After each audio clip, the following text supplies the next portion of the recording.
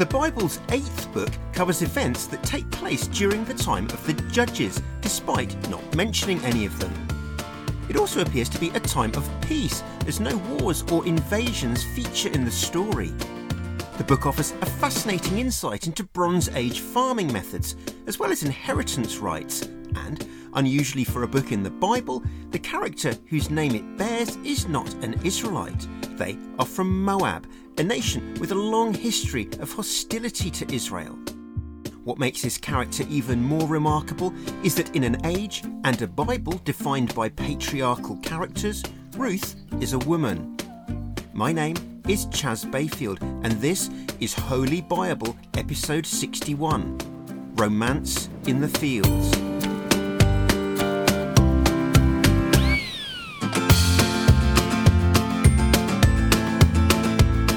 Welcome to Season 8 of the Holy Bible podcast, where we're about to jump into the book of Ruth, one of the Bible's most fairy tale stories. That's not to say it isn't true. As with many Old Testament stories, millions of Christians and Jews believe that they actually happened. Many skeptics are less certain. The bigger question is why the books were included and what they tell believers about God. Holy Bible doesn't attempt to prove or disprove any of the Bible. We're just setting the course of our tour bus to drive right through the middle of it, retelling the action, pointing out how it impacts on the culture, and offering explanations for some of the bits that still have question marks over them. And, full disclosure, Ruth's story does have some pretty big question marks. If you're new, I'm not a priest, nor am I a theologian. I'm an advertising creative director who is fascinated at how a book that has impacted Western culture so profoundly is still so undiscovered by so many non-religious people. This podcast is my attempt to right this wrong, one episode at a time. So, without further ado, let's exit Israel and cross the border to Moab, where a couple of Israelite migrants have settled and where their 2 sons have married local women.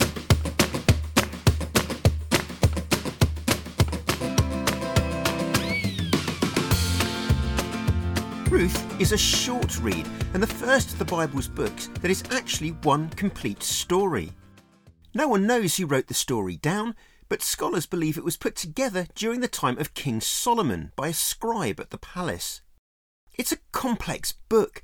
Much of the drama centres around Ruth's mother-in-law, a woman called Naomi, and there do appear to be some unanswered questions about her own motives. Ruth is a book that can be read several ways. The most common is by Christians who see both Ruth and Naomi as utterly saintly. Yet these believers still have to confront a woman wearing her best clothes, snuggling up to an inebriated man sleeping off a feast in a field in the middle of the night. But enough plot spoilers, let's get stuck in. The action begins during a famine that is devastating Israel. Perhaps because the religious mood in the nation at the time is almost no different to that in any of the neighbouring countries, a Jewish man called Elimelech decides to try his luck in neighbouring Moab. Leaving his hometown of Bethlehem in Benjamite territory, he brings his wife Naomi and 2 sons with him to begin a new life in the east.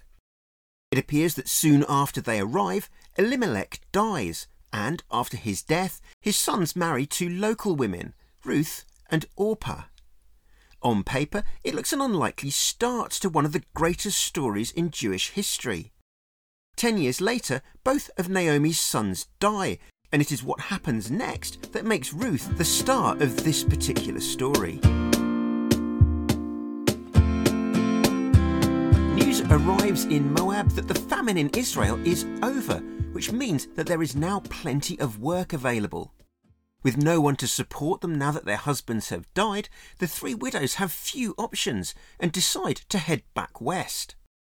In a moment of realisation, Naomi sees that she is being selfish. Her daughters-in-law would fare far better if they remained in their own country.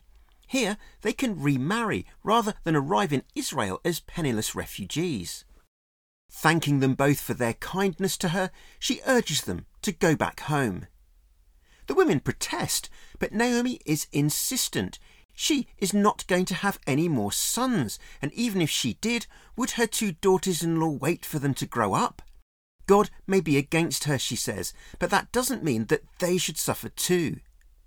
Finally, Orpah capitulates and heads back to Moab. Incidentally, US talk show host, actor and philanthropist Oprah Winfrey is actually named after Naomi's daughter-in-law, Orpah. When people struggled to say the name Orpah, they called her Oprah instead. Naomi pleads with Ruth to go home to her people and her gods, but Ruth remains immovable, speaking one of the most moving statements of faith in the Bible. Where you go, I will go, she tells her mother-in-law. Where you stay, I will stay. Your people will be my people, and your God, my God. Ruth asks God to deal with her severely if she ever breaks this promise, and, convinced that there is now no more arguing to be done, Naomi carries on to Bethlehem with her daughter-in-law at her side. The women reach Bethlehem just in time for the barley harvest, giving them an opportunity to at least find some leftover grain in the fields. One of the many Old Testament laws laid out in the books of Exodus, Leviticus and Deuteronomy are that harvesters are not allowed to pick every last bit of grain from the fields. The leftovers are for the poor, the widows, the fatherless and the foreigners who may be in desperate need of food. Naomi's arrival back in Bethlehem creates quite a stir. People still recognise her, but she asks them not to call her Naomi, which means pleasant, but Mara, which means bitter, blaming God for her misfortune.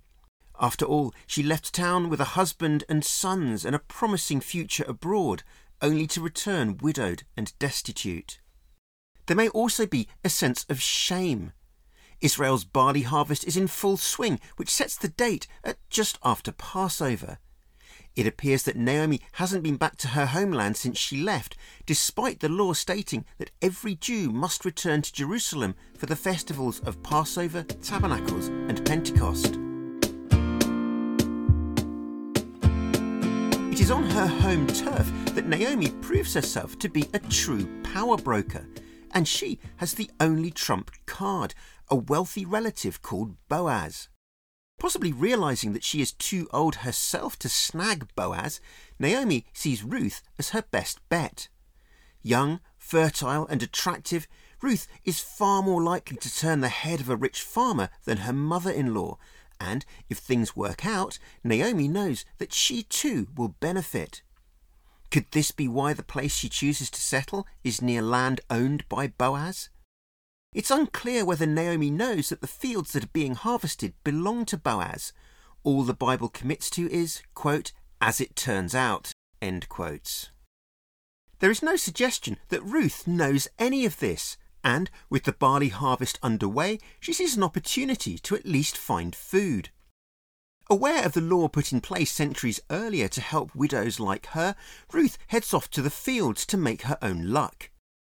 Gathering the leftovers is called gleaning, and though she doesn't realise it at the time, Ruth has chosen to pick grain in a field belonging to Boaz, who is a relative of Naomi's dead husband. For the record, Boaz is the son of Rahab the prostitute, a contemporary of Joshua. Rahab is the woman whose brothel built into the walls of Jericho was used as a safe house for spies sent by Joshua to scout out the city, a story told in episode 52, The Whorehouse. To thank her for her help, Rahab and her family were spared destruction by Israel. Appearing to have not only integrated into Israel, but to have been rewarded by it, Rahab's son is now a wealthy farmer. The fact that Boaz is only one generation away from Joshua suggests that this story takes place relatively soon after the judges begin ruling Israel. When Boaz arrives in the field, he notices the new girl and asks one of his workers who she is. It is unclear whether he has had his head turned by her or because he hears she has a connection to Naomi, but he warns Ruth to only glean with the women. She must avoid the field where the men are working, he tells her, as he has forbidden them to touch her. Not only that, she is allowed to drink from the water provided for his workers, elevating her from the other gleaners. Ruth is overwhelmed at this generosity and wants to know why Boaz is being so kind to a foreigner like her. He explains that he has been touched by her kindness and loyalty to Naomi, especially her willingness to up sticks to a foreign country just to be with her mother-in-law. She has found refuge under God's wings, he tells her, and prays that her reward will be a good one. Ruth reiterates her gratitude. She sees herself as lower than a servant, yet Boaz appears to be treating her with genuine respect. Still, the kindness keeps coming. Boaz offers Ruth food and allows her to glean where the grain has already been bundled into sheaves and where there is more chance of loose pickings. He even allows her to take some of the stalks from the sheaves themselves, effectively giving away pre-harvested food. Ruth collects so much that when it is ground, she has around 30 pounds of flour, a staggering amount for a day's picking. Don't worry if your brain doesn't work in Imperial, I'll put the conversions in the show notes. Naomi is amazed at Ruth's haul and wants to know where she could possibly have gleaned in order to bring home this much food. When she hears the fields belong to Boaz, she tells Ruth that she is related to him and thanks God that this man hasn't forgotten Elimelech and is still so kind to his family. Possibly joining the dots, Naomi then sets in motion her determined plan to ensure both women's future security. As an added act of generosity, Boaz has invited Ruth to remain in the fields for the duration of the harvest, and Naomi agrees that she is wise to stick with the women. Safe from any harm and with rich pickings in the fields, Ruth continues to live with Naomi. They are still widows, which makes them almost completely statusless in Israel, but slowly things are beginning to look up. The women's best option for survival is for Ruth to find a husband who can support them both. Fortunately, Naomi has a plan. In what seems an extraordinary ploy by today's standards, Naomi appears to pimp out her daughter-in-law to the woman's boss. She tells Ruth to wash, put on perfume, and to wear her best clothes. Tonight is when they will be winnowing the barley, she says. This is when the grain is thrown into the air and the dry flakes of grass and dust are carried away on the wind, leaving just the grain. It's clearly a celebratory event as it marks the end of the harvest, and Boaz will be there. According to Naomi's plans, Ruth mustn't let Boaz see her until he has finished eating and drinking. It's probable that the men sleep with their grain to make sure no one steals it. When Boaz lies down to sleep, Ruth is to take his cloak from his feet and lie down next to him. As courtship rituals go, it's an unusual one and is fraught with sexual tension. Following her mother-in-law's instructions to the letter, Ruth washes and adorns herself, puts on perfume and fine clothes, and steps out into the night, halfway between a bride and a courtesan. The big question is, what happens? Readers are told that Ruth uncovers Boaz's feet and lies there. But lies where? At his feet or next to Boaz? It's not certain why Ruth uncovers the man's feet, but this might be so that they get cold, waking him naturally. Still, no one appears more surprised than Boaz when he discovers Ruth lying at his side in the middle of the night. It's dark, and, clearly having never seen Ruth outside of her rough work clothes, he wants to know who she is. She tells him that she is his servant and asks him to spread his cloak over her, perhaps an act of ownership. This is not part of any Old Testament marriage ritual, and it seems possible that Ruth simply needs to keep warm and wants to cuddle up to Boaz. Bible prudes may disagree, but the evidence suggests that Ruth is offering herself up to the man who she wants to marry. As for Boaz, he has had a drink, and now a gorgeous, fragrant young woman has laid down next to him. What is he to do? It seems improbable that he wouldn't take advantage of the situation. Was he virtuous and happy to wait until his rights to Ruth have been sorted out legally? Maybe, The Bible doesn't commit either way. But if Ruth's purpose was just to talk to Boaz, why dress up and lie next to him at night? And why wait until he is drunk? It feels like she is playing with fire, especially as there is no one to rescue her out in the fields if it all goes badly wrong. The did they, didn't they remains unanswered, but Ruth certainly appears open to the possibility that some kind of romantic liaison might happen. It's often as difficult to read the book of Ruth and apply a holy veneer as it is with the Song of Songs. Just as songs can be read as a metaphor for God's love for his church, Ruth can be seen as a noble young woman's brave marriage proposal to a wealthy man, made in order to provide for herself and her beloved mother-in-law.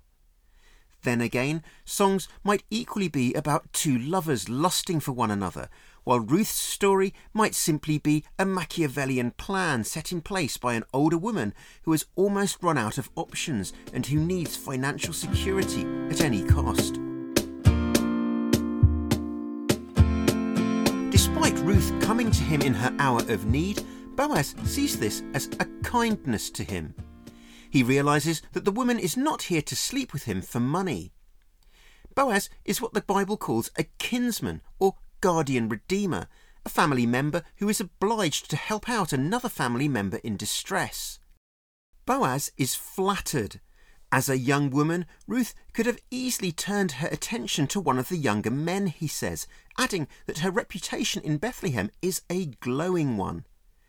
To his credit, Boaz commits to following through on finding the relative who has a better claim on Ruth than he does, and who should have first refusal when it comes to marrying her. He tells Ruth to remain here with him for the night and promises to investigate further in the morning. It's no wonder that Ruth makes sure that she leaves before anyone else is up the next morning, and that Boaz tells her to keep their rendezvous a secret. However the Bible dresses it up, none of the events in the field at night are mentioned anywhere else in the Bible as a legitimate part of Jewish courtship. Before Ruth leaves, Boaz fills her shawl with twice the barley she brought home last time so that she doesn't go back to Naomi empty-handed. Back in Bethlehem, Naomi tells her daughter-in-law to sit tight and wait. Boaz won't rest until everything has been sorted out, she says, and they'll have an answer by the end of the day. All urgent matters in an Old Testament city are decided at the main entrance gate, and it is here that Boaz spots the man who has a better claim on Ruth than he does. He invites his relative to sit down and gathers together 10 elders who between them govern the town of Bethlehem. He brings some new information that so far readers aren't party to. Naomi's husband owned land here, and she wants to sell it. As the land belonged originally to Elimelech, it then passed to his sons, one of whom married Ruth. Back then, women are seen as a man's property, just like land, and so Ruth comes as part of the estate. The relative has first refusal, and Boaz has brought the city rulers here to make sure that any land exchange is official.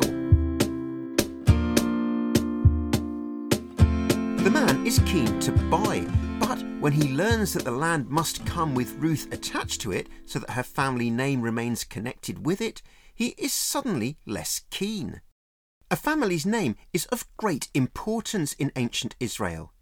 For a name to die out creates unspeakable shame, and during the allocation of tribal land in Israel after the conquest of Canaan, land was given to families in perpetuity. For her family name, or rather the family name of her deceased husband, to continue, Ruth needs to be part of the land exchange. This is all a bit too problematic for the man, who stands aside, leaving Boaz free to redeem the land himself. In another strange Israelite tradition, the men exchange sandals, and Boaz announces before his 10 witnesses that he has bought Naomi's land, and with it, Ruth. Clearly pleased for him, the elders ask God to bless Boaz in the same way that Rachel and Leah provided Jacob with the 12 sons whose tribes populated Israel. They ask that he become famous in Bethlehem and that his family will be like Perez, the son of Judah, in whose territory they all live. As an older, relatively wealthy man, it seems unlikely that Boaz would be unmarried at the time that he meets Ruth. The Bible doesn't relay his marital status, but Ruth may be one of several wives. Ruth's story has an unexpected ending, with its heroine all but written out of it. She and Boaz marry, and Ruth gives birth to a baby boy called Obed. But it is Naomi who appears to raise the boy, and Naomi who receives the adulation of other women at the child's potential future. Naomi's friends are overjoyed at how well things have worked out for her. They add their hope that Boaz becomes famous throughout Israel for his act of kindness. As for Obed, they pray that the boy will rejuvenate Naomi and provide for her in her old age. He is the son of Ruth, they tell her, and that makes him better than 7 sons. Rumour mongers believe that the big romance in this story is actually between Naomi and Boaz, and that the marriage with Ruth is one of convenience, which explains why it is Naomi and not Ruth who cares for the child. Possibly teasing her affectionately, the local women point out that Naomi now has a son. She may begin the story a destitute widow, but she ends it a wealthy woman, raising a baby boy like her own child. As if the elders' prayers at the gates of Bethlehem have been answered, the book of Ruth ends by telling readers that Obed becomes father to Jesse, whose son is David. As a side note, for it to mention David sets the writing of this story as sometime during Israel's monarchy, several centuries after it is supposed to have happened. There is also a slight continuity problem with the dates. If Boaz's mother Rahab was a contemporary of Joshua and the book of Judges spans over 400 years, David and his great-great-grandmother live almost half a millennium apart from one another. This is either an example of exceptional longevity, or Jesse is simply a son of Obed in that he is a distant descendant of him.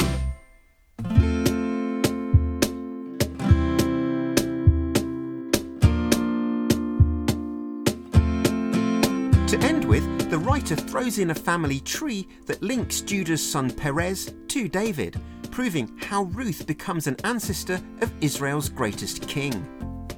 Readers of the New Testament will know that a direct descendant of David, and therefore Boaz and Ruth, is none other than Jesus. It's a remarkable journey for a widow from Moab with no money and no plan, and is just one of many underdog stories in the Bible where the most unassuming people become legendary simply by doing the right thing. I should add here that many of the views about Ruth expressed in this podcast are my own, and most churches adopt a more virtuous reading of the book. Still, I'm as fascinated by what the Bible doesn't say as much as what it does. And for me, there are some blank spaces, a long dark night, and 2 bodies lying next to one another under a blanket. If you're religious, forgive my dirty mind, and please message me on contact@holybible.com or search Holy Bible Podcast on Twitter or Facebook and give me your take on it.